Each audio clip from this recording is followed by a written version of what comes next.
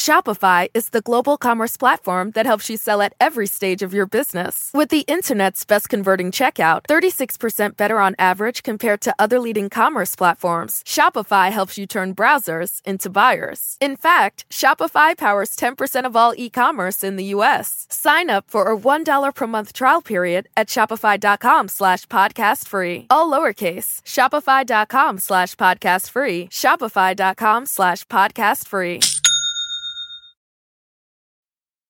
We are less than a week away from entering a presidential election year. And if I had to choose just one thing the Republican frontrunner said this year that I think we should carry over to the next year, just one thing from 2023 that tells us everything we need to know about this upcoming election, well, it would probably be this. Under no circumstances, you are promising America tonight, you would never abuse power as retribution against anybody. Except for day one. Except Look, what? he's going crazy. Except for day one. Meaning? I want to close the border and I want to drill. That's not retribution. I'm going to be, you know, he keeps, we love this guy. He says, you're not going to be a dictator, are you? I said, no, other than day one. Donald Trump telling the world he plans to be a, quote, dictator on day one of his presidency. Defenders of the former president have dismissed that comment as a joke, a one-off quip that was never meant to be taken literally. But Trump himself continues to promote the idea that he will be a vengeful dictator in a second Trump presidency. Over the holiday weekend, he shared this image of a word cloud put together by the Daily Mail. The image was based on a survey of what voters said about Trump's ambitions for a second term. And you can see that the most popular responses, the biggest ones represented in the middle, are power, revenge, and dictatorship. Revenge being the most bold. That is the image that Trump himself wants to cultivate ahead of the 2024 presidential election. An image he wants to promote even as he faces federal criminal charges for unlawfully attempting to hold on to power after the last presidential election.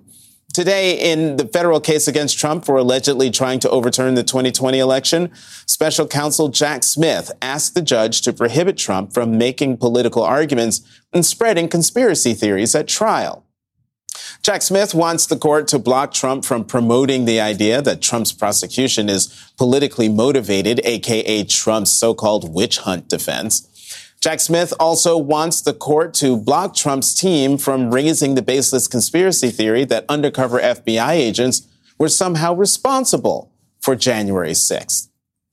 And Jack Smith also wants to prohibit Trump from blaming Capitol Police, D.C. officials, and former Speaker Nancy Pelosi for failing to stop the January 6th attack as he has in the past. One of the big problems was that Nancy Pelosi, Crazy Nancy as I affectionately call her, Crazy Nancy Pelosi and the mayor of Washington were in charge, as you know, of security. And they did not do their job. Nancy Pelosi and the mayor are in charge. I assume they were able to do their job. They weren't. Citing those comments and others from Trump, Smith offers this blistering response. Quote, a bank robber cannot defend himself by blaming the bank's security guard for failing to stop him. A fraud defendant cannot claim to the jury that his victims should have known better than to fall for his scheme. And the defendant cannot argue that law enforcement should have prevented the violence he caused and obstruction he intended. All of this is a preview of the arguments we might see at trial, currently scheduled to begin March 4th. But whether that trial will actually start on time is anyone's guess. Trump is still appealing his claim that he is immune from prosecution, a claim that will assuredly land before the Supreme Court before the trial can begin. And the Supreme Court may also have to decide whether or not Trump can even be on the ballot in November. Just today, the Michigan Supreme Court ruled that Trump should be allowed to appear on the ballot in that state. And this comes just a week after the Colorado Supreme Court ruled that Trump should not appear on that ballot because of his role in inciting the January 6th insurrection. Trump is expected to challenge that Colorado ruling before the U.S. Supreme Court, with the filing coming as soon as tonight. And just this evening, the Colorado State Republican Party filed its own appeal, asking the Supreme Court to allow Trump on the ballot.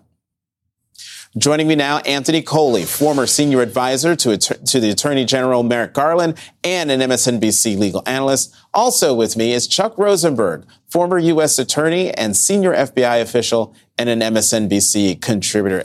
Anthony, Chuck, it is great to see both of you in person here on set. We've got a lot to talk about. Let's start with the Colorado Supreme Court ruling.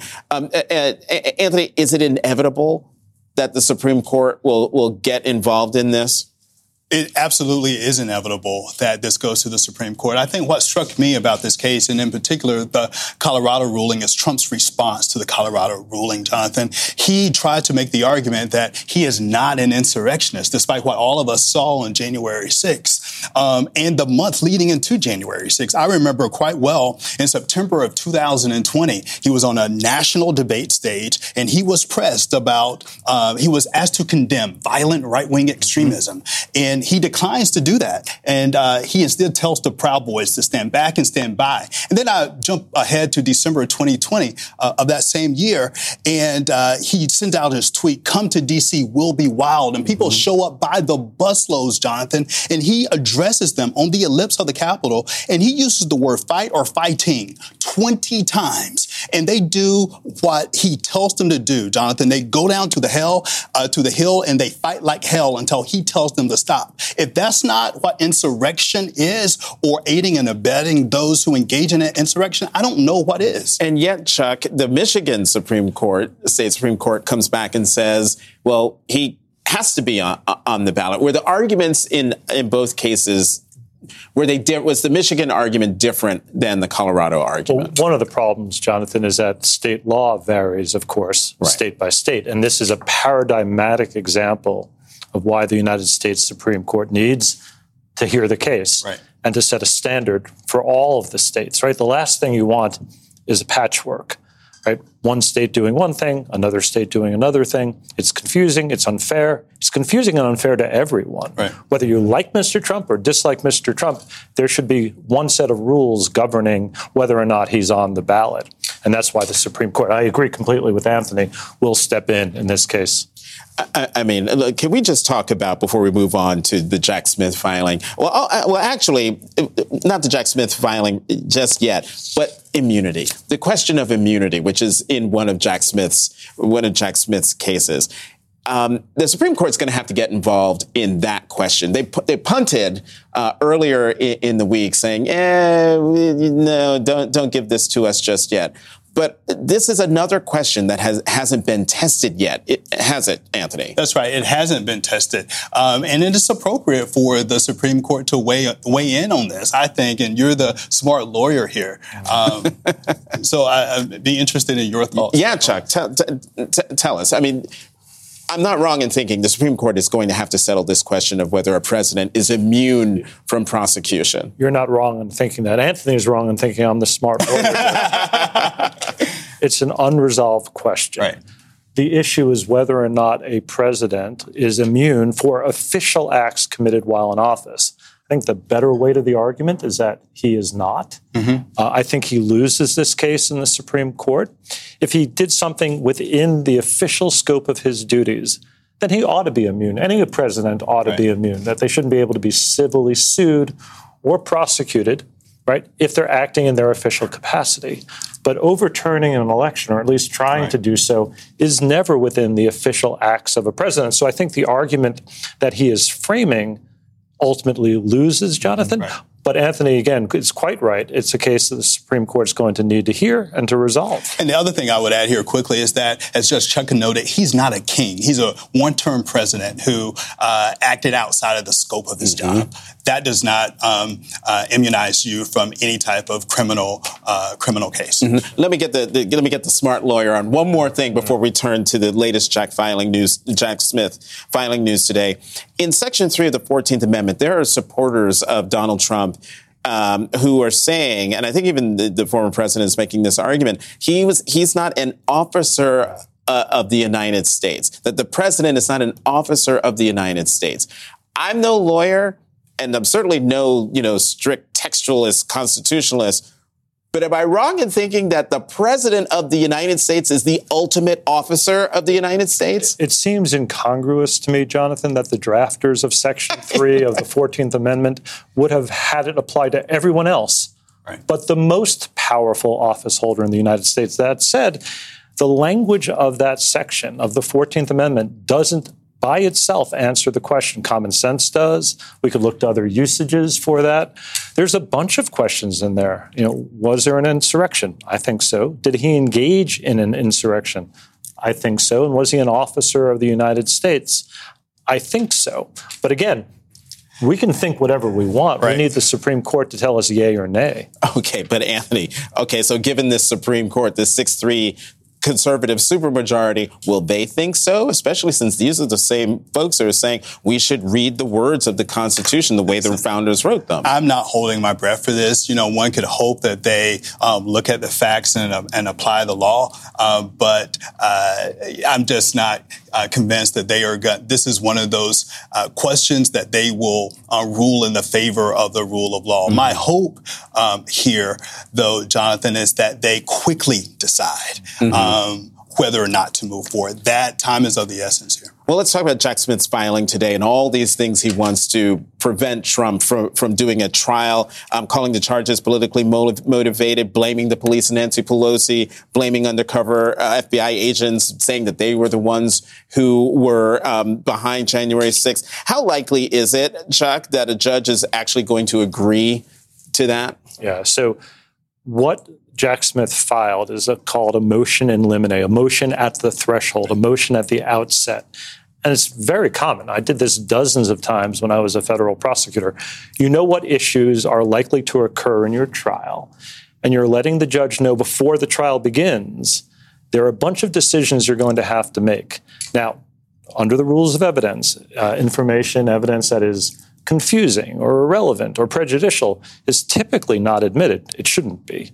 And so what the prosecutors are doing here is saying, Judge, I expect that a whole bunch of this irrelevant, confusing, prejudicial information might be adduced by the former president if you permitted it. We want you to rule in advance of trial that this is inadmissible. And so judges get these kinds of motions all the time. Sometimes they rule in advance. Sometimes they reserve judgment.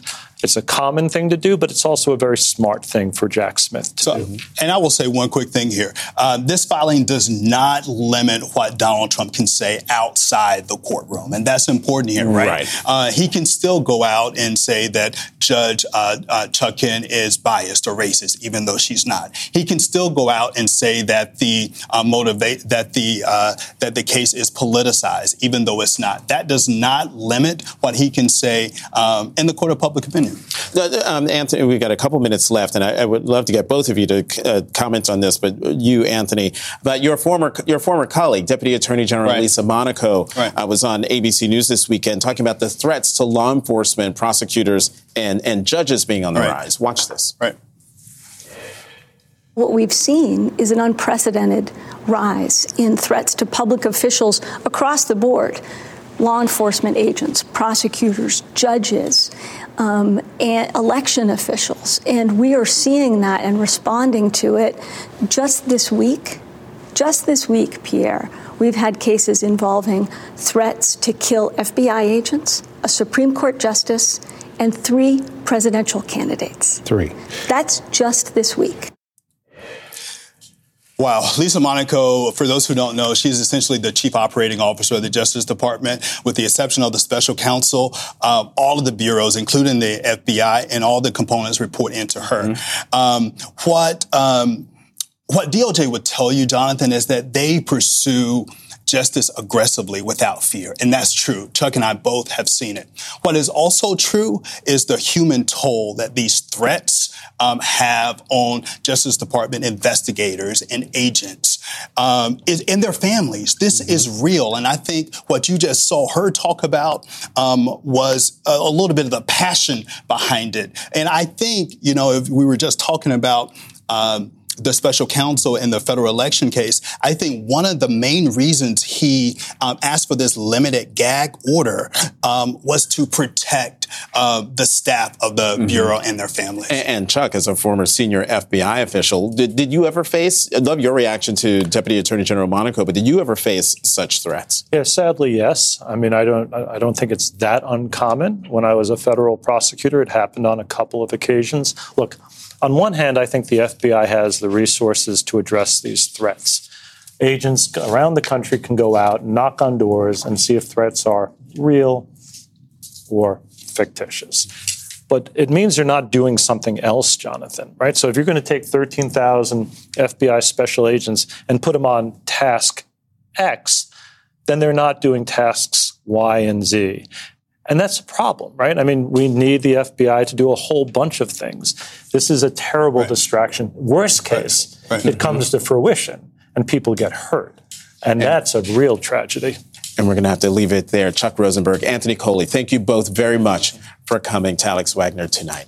We have lots more, a whole lot more ahead tonight, including Nikki Haley's Trump strategy, the one where she barely acknowledges his existence. Can it help her win over the Republican electorate?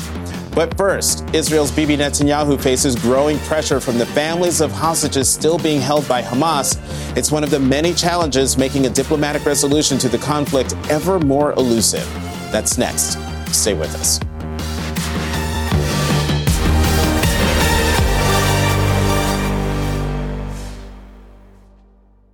Hey everyone, it's MSNBC's Chris Hayes. For the first time since 1892, we have an election in which both candidates have presidential records. It's a chance to take a hard look at what Joe Biden and Donald Trump have actually done as president. On a special Why Is This Happening podcast series called With Pod 2024 The Stakes, I'm talking to experts about the two candidates' records on specific policy areas like immigration, taxes, climate, and more. So you know what's at stake come November. Search for Why Is This Happening and follow. There comes a point when the right to vote requires a fight to vote. MSNBC Films presents Battleground Georgia, a story that explores the ugly history of voter suppression and how Georgia is leading the charge against it. Something has to change. The old South is being replaced by the new South. Battleground Georgia, part of the Turning Point documentary series from executive producer Trevor Noah. Sunday, May 19th at 9 p.m. Eastern on MSNBC. אומר לי אותו הדבר, הגשש חאלד. Those were family members of Israeli hostages heckling Israeli Prime Minister Benjamin Netanyahu on Monday while he spoke to Israel's parliament. Netanyahu said Israel's military offensive in Gaza isn't close to finished, while relatives of hostages repeatedly shouted the word now, demanding Netanyahu immediately strike a deal, likely involving a ceasefire, in exchange for the return of hostages. Poll after poll has shown that Israelis are not confident in Netanyahu's leadership in this crisis. At the same time, in Gaza and the West Bank, polls have shown that Hamas has only grown more popular with Palestinians since the start of this war.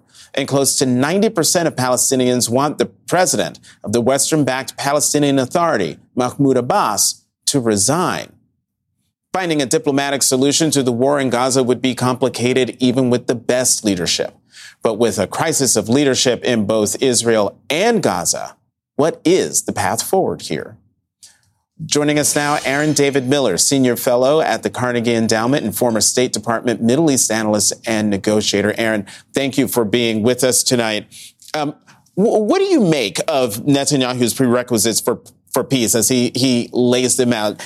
In the Wall Street Journal, he wrote an op-ed where he pulled out these three prerequisites. Israel will have to retain security responsibility over Gaza, quote, for the foreseeable future. Hamas must be destroyed, Gaza demilitarized, which I just mentioned, and Palestinian society must be de-radicalized. What do you make of those, and how likely is any of them to be achieved? First of all, Jonathan, thanks for having me. Look, I think the President's Wall Street Journal article could also be read as a campaign speech.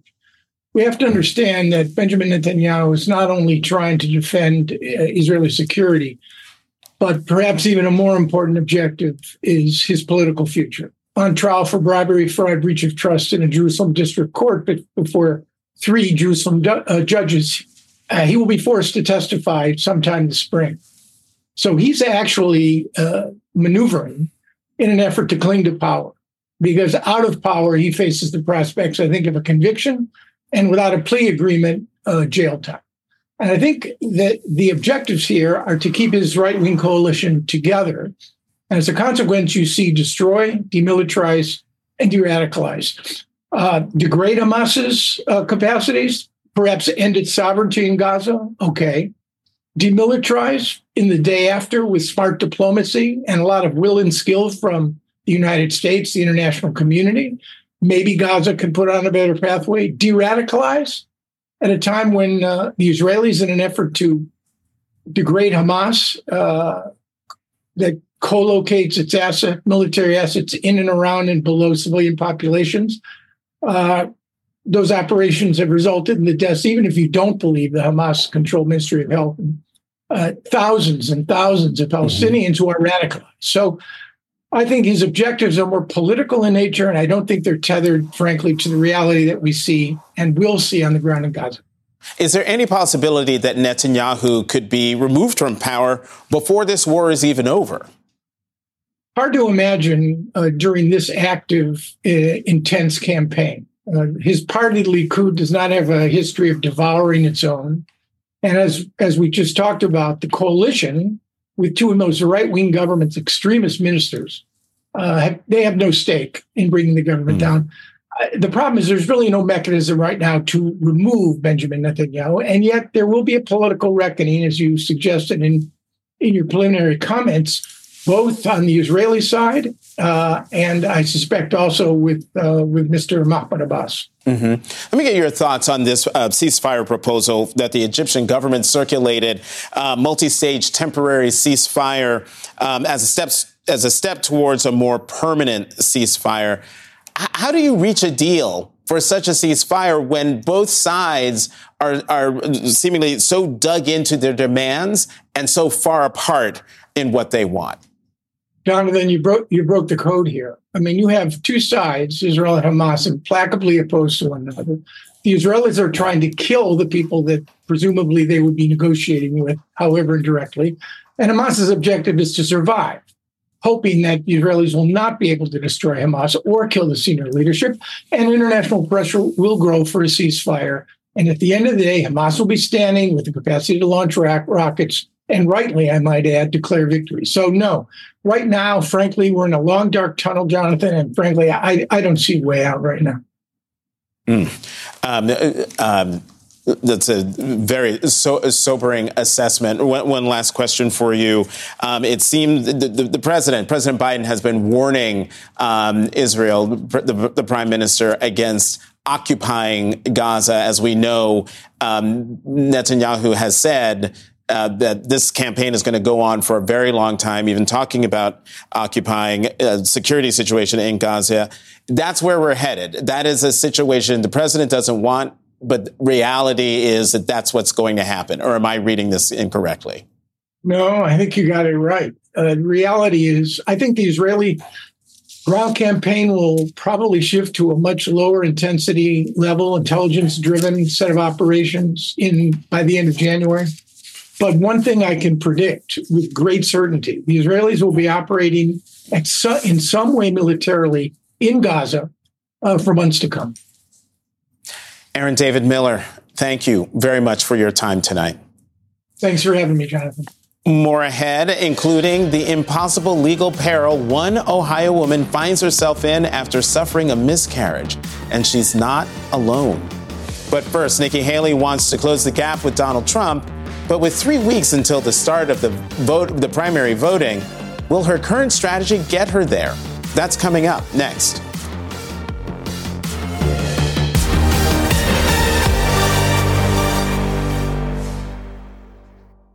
Here on MSNBC. We are staying on top of several fast-moving stories. Today's news requires more facts. A new report finds the climate crisis is getting much worse. More context. We are seeing record numbers of people crossing into the United States, just in the southern border. And more ground covered. The mission will continue to carry out regime change in the Gaza Strip. The world's never been harder to understand. That's why it's never been more important to try. MSNBC. Understand more. Stay up to date on the biggest issues of the day with the MSNBC Daily newsletter. Each morning, you'll get analysis by experts you trust, video highlights from your favorite shows. 2024 is now truly the most important election in the history of our country. Previews of our podcasts and documentaries, plus written perspectives from the newsmakers themselves, all sent directly to your inbox each morning. Get the best of MSNBC all in one place. Sign up for MSNBC Daily at msnbc.com.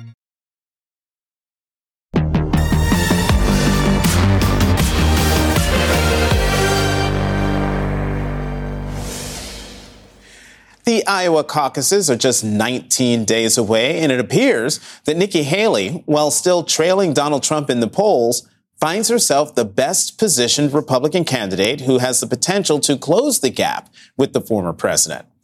And after securing the endorsement of popular Republican New Hampshire Governor Sununu earlier this month, the former South Carolina governor is stumping tonight in the Granite State, where she continued her apparent strategy of handling Trump with kid gloves. I believe President Trump was the right president at the right time. I support a lot of his policies. But rightly or wrongly, chaos follows him. These are just about the toughest words you're going to hear Haley lob at Trump in a stump speech. And according to one New York Times reporter who's been following Haley on the campaign trail, Ms. Haley's apparent reluctance to attack her rival, even in the face of what would seem to be political setbacks for him, has raised questions from voters and other Republican competitors about whether she can win while passing up crucial opportunities to derail her most significant opponent. Joining us now, former Republican Pennsylvania Congressman Charlie Dent. He served 6 terms in the House from 2005 to 2018. Congressman Dent, thanks for being here. Great to be with you, Jonathan. All right. Of the 2 people on the screen, you're the one person who has actually run for office. Can you please explain Nikki Haley's strategy? How is she going to close the gap with the front runner if she's not going to attack the front runner? There are legitimate ways to attack him. Yeah, as a guy who won office, I ran for office 13 times in competitive districts. And one thing I learned is that if you're going to try to beat somebody, an incumbent in this case, which we're treating Donald Trump like, you need to attack that person frontally and directly. I don't think there's any way to sugarcoat this. It's very hard to run a campaign and use these rather gentle jabs against Trump. She has to make a case that Donald Trump must be fired before she can be hired. And I think she's run a very effective campaign in many ways, very disciplined, very smart, strategic. But right now, it just still feels like she's running for second place. She's been very aggressive with Vivek Ramaswamy, and she's been pretty direct with Ron DeSantis. But those guys don't have a chance of becoming the nominee. She does, and Trump is the lead dog, and she just has not been as aggressive as I think she needs to be. And Chris Christie kind of called her out on that. She needs to channel her inner Chris Christie and sharpen those stilettos, as she said she uses them as weapons. She's going to have to sharpen those. She's got to do that. I mean, it doesn't make sense to me. If you're running for office, you have to take down the top. You have to take down the leader. But Charlie, is the reason why she's not sharpening those stilettos is because she's afraid of alienating Trump voters? Yes. I mean, she's running this campaign where she feels as if the non-Trump and the anti-Trump Republicans feel she hasn't been tough enough on Trump, and then the pro-Trump Republicans feel like she's too tough on Trump. So she's trying to thread this needle. I don't think you can really do that. I think she has to get in the lane and just take it, be aggressive, and really call Trump out for his conduct and his behavior. And I think not just Nikki Haley, but the other candidates other than Chris Christie have missed opportunities to slam Trump on these various indictments where they should be calling him out on his reckless behavior and bad judgment, rather than more or less jumping to his defense, which has really empowered Donald Trump and protected him. And frankly, that's why so many Republicans are still with him, because his opponents, have not really called him out on these egregious areas where Trump has been horrible. And so I think that's her problem. And I she might look. Luckily for her, you have the Iowa caucuses where Trump's likely to prevail, but New Hampshire often goes the other way. So that might save her in the end. I hope it does. I mean, it will. That could help her, because when Iowa zigs, New Hampshire often zags, and that could work to her benefit. Let me squeeze in two more questions for you before we're out of time concerning the other candidates. Should all those other folks drop out? DeSantis, Christie, Ramaswamy, whoever else is running and we've already forgot about? Well, Ramaswamy, yes. He's going nowhere. I don't understand his candidacy other than to get another job when he gets done with this race. DeSantis, his campaign has been in a free fall for some time. Don't see a path for him. Probably be smart for him to get out. But that doesn't necessarily mean DeSantis voters will necessarily fall to Haley. That's not how the math works. So I think that's the case. And Christie's staying in too, because I think he sees an opportunity in the event Trump really does falter, and he wants to be the guy to pick up the pieces, and he'll run that aggressive campaign. Okay, and then on Governor Christie. I mean, he has been aggressive. He's been, the attack dog. He has not shied away from the fight, and yet he's gone nowhere. So is the lesson from Chris Christie, is the lesson in Chris Christie's candidacy that kind of tactic just isn't going to work in the Republican primary, and so it won't work for Nikki Haley? Well, it's not working for Chris Christie as it should. But what is clear, though, is that a lot of the Christie voters, if they were to go to another candidate at this point, it appears that a significant number of them, or most of them, would go to Nikki Haley. But for whatever reasons, Chris Christie has not been able to resonate with enough Republican voters. His attacks have been perceived as a little bit too harsh, too negative. But at the same time, Nikki Haley's strategy isn't necessarily working either. She's still well behind Donald Trump, at least nationally, and closing the gap in New Hampshire. So I don't know. It's hard to say which strategy is better, but we're going to find out soon enough whether Nikki Haley's strategy works if she continues down this path. She still does have a real shot in New Hampshire, though. That's right. We are going to find out soon enough. Former Republican Congressman Charlie Dent, thank you very much for coming on tonight. Thank you, Jonathan. And still ahead, the latest post-Dobbs horror story, what one grand jury might decide about the legality of a woman's traumatic pregnancy outcome, and what the American public might have to say about it in 2024. That's next.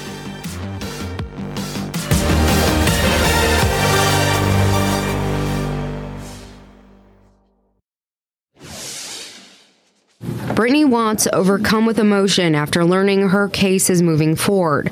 Watts is charged with felony abuse of a corpse, accused of trying to plunge a toilet after having a miscarriage delivery at 22 weeks while using the restroom. This 33-year-old girl with no criminal record is demonized for something that goes on every day.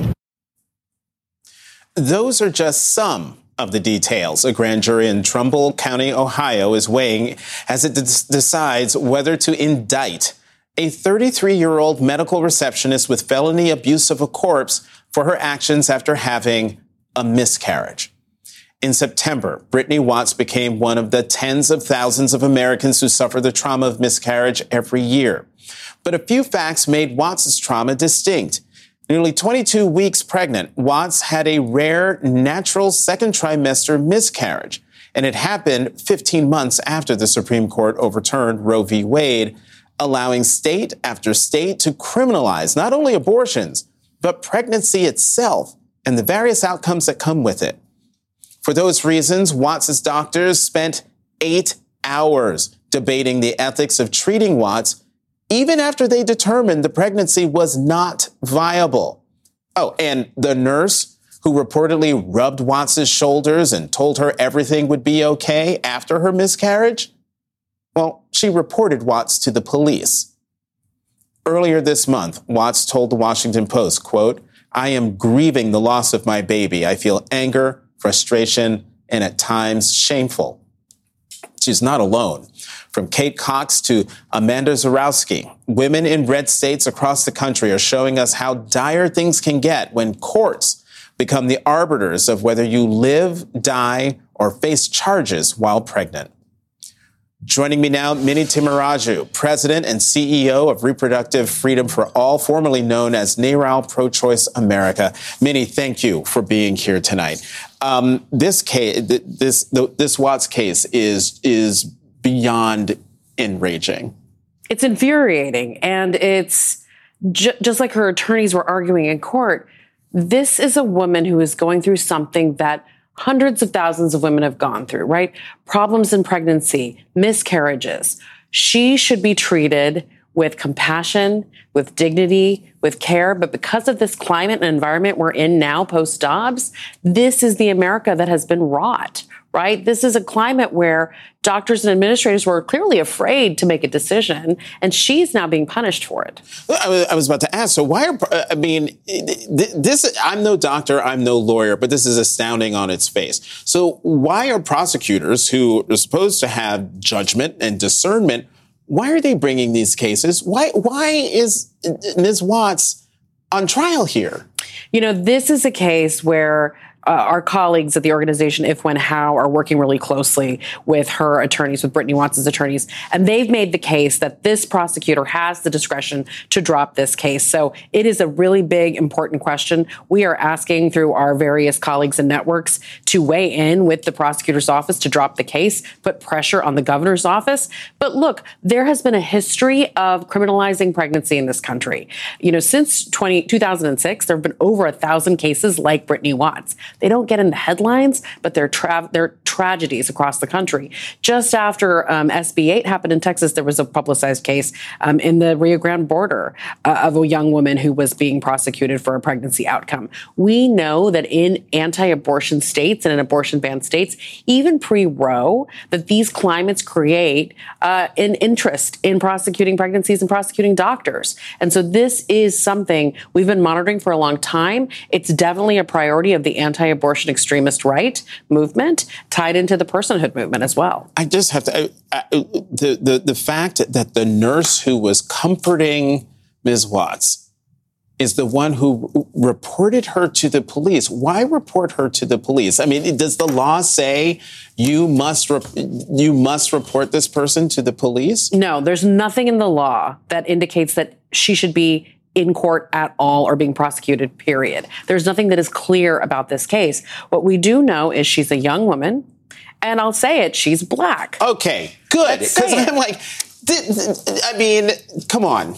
Yes. So she is definitely in a different category, right? Pregnancy while black, we know you've covered it. You know, it's been covered widely lately, thanks to some really big public cases like Serena Williams. Pregnancy while black is incredibly dangerous. Now we're going to add the trauma of possible prosecution and persecution of these women in the most difficult time in their lives. So we know that for cases like this, when you have a young woman who's black, she's definitely more susceptible to bias and to criminalization. We see it in so many areas of black life, and for people of color and for immigrant women, it's not shocking to me that that is happening in this case as well. And so then is the recourse here, the recourse here is the courts trying to get these laws knocked down, but is the recourse politically for candidates who are pro-reproductive rights to hammer the hell out of this issue? I'm really glad you brought it back to the candidates, because we know that the American people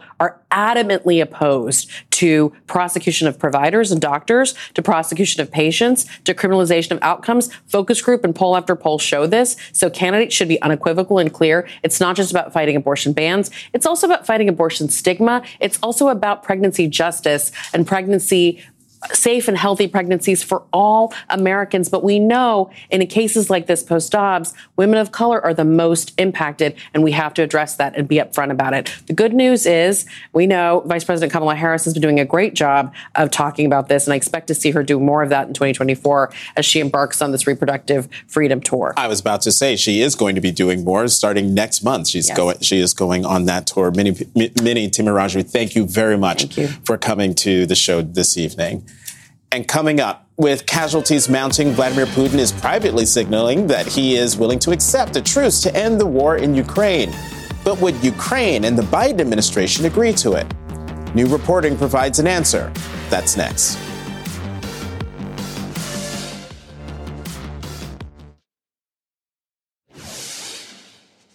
Today, the Defense Department announced another $250 million package of military aid to Ukraine to counter Russia's war on that democratic nation. The United States will send Ukraine artillery, ammunition, air defense capabilities, and anti-tank weapons from existing DoD stockpiles that Congress previously appropriated.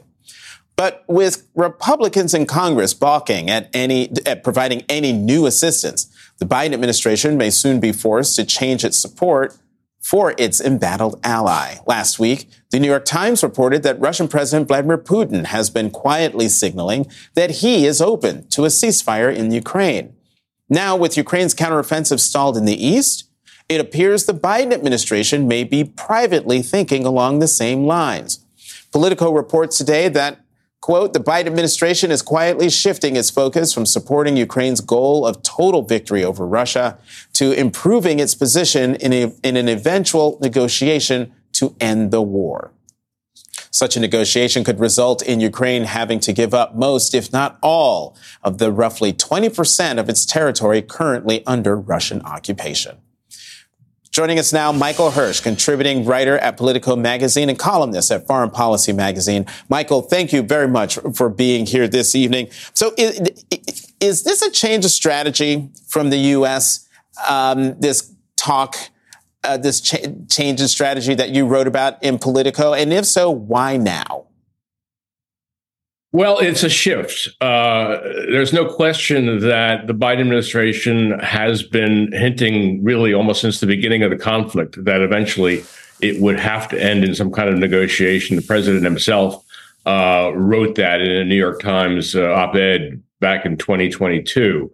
But now, because of the holdup in aid, not just from the U.S. Congress, but also the problems in terms of getting an additional $50 billion or so of aid from the European Union, they're starting to think that they need to shift to a defensive posture that can take them through the coming months.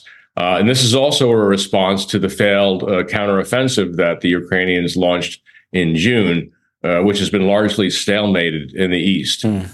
So they're beginning to think that they need to adjust to these current circumstances by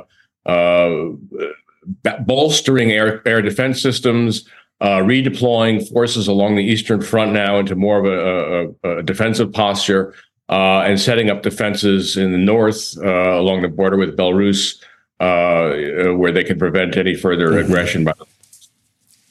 You know, so when the New York Times reported its story on the front page on Sunday about what Putin was saying privately, I had the Ukrainian ambassador to the United States, Oksana Markarova, on my show for her response. Listen to what she had to say when I asked her if a ceasefire would be something Ukraine would agree to. Whatever, lies Mr. Putin would like to spread, we should listen to his actual signals. And he keeps bombing Ukrainian cities on a daily basis. They might want an operational pause, which they have been, trying to get in order to get more weapons from their friends from Iran and North Korea and others. If they really want peace, there is a very simple solution to that. They should stop their aggressive war, get out from Ukraine, and the peace will return to Ukraine the next day. He wants to destroy all Ukraine and not only Ukraine. So let's not get fooled by whatever, rumors he would like to spread. And so, Michael, very, very tough words, very definitive words. And of course, she would say that, and President Zelensky would say that publicly. But would they negotiate? Right now, they're not giving any indication they'll negotiate. And I asked a Biden administration official about that New York Times report, and his response was there are no serious discussions that he is aware of. There may be hints. This may be, a kind of back channel offering by Putin, but there's nothing really on the record. There's no indication there's going to be any negotiation anytime soon. Most experts believe that Putin will want to wait until he sees who wins the U.S. Presidential election in November, because Donald Trump obviously has been much more sympathetic to Putin's aims than the current president. So no one expects that there's going to be any negotiation soon, nor is there any expectation that if there is a negotiation, either side is going to give in very much. I mean, the idea, obviously one sympathizes with what the ambassador said, but the idea that Russia is simply going to give up and turn tail and retreat entirely from eastern Ukraine is not realistic. So there's an expectation that there's going to have to be a negotiated ceasefire or a truce of some kind. And it may not come for a year or so.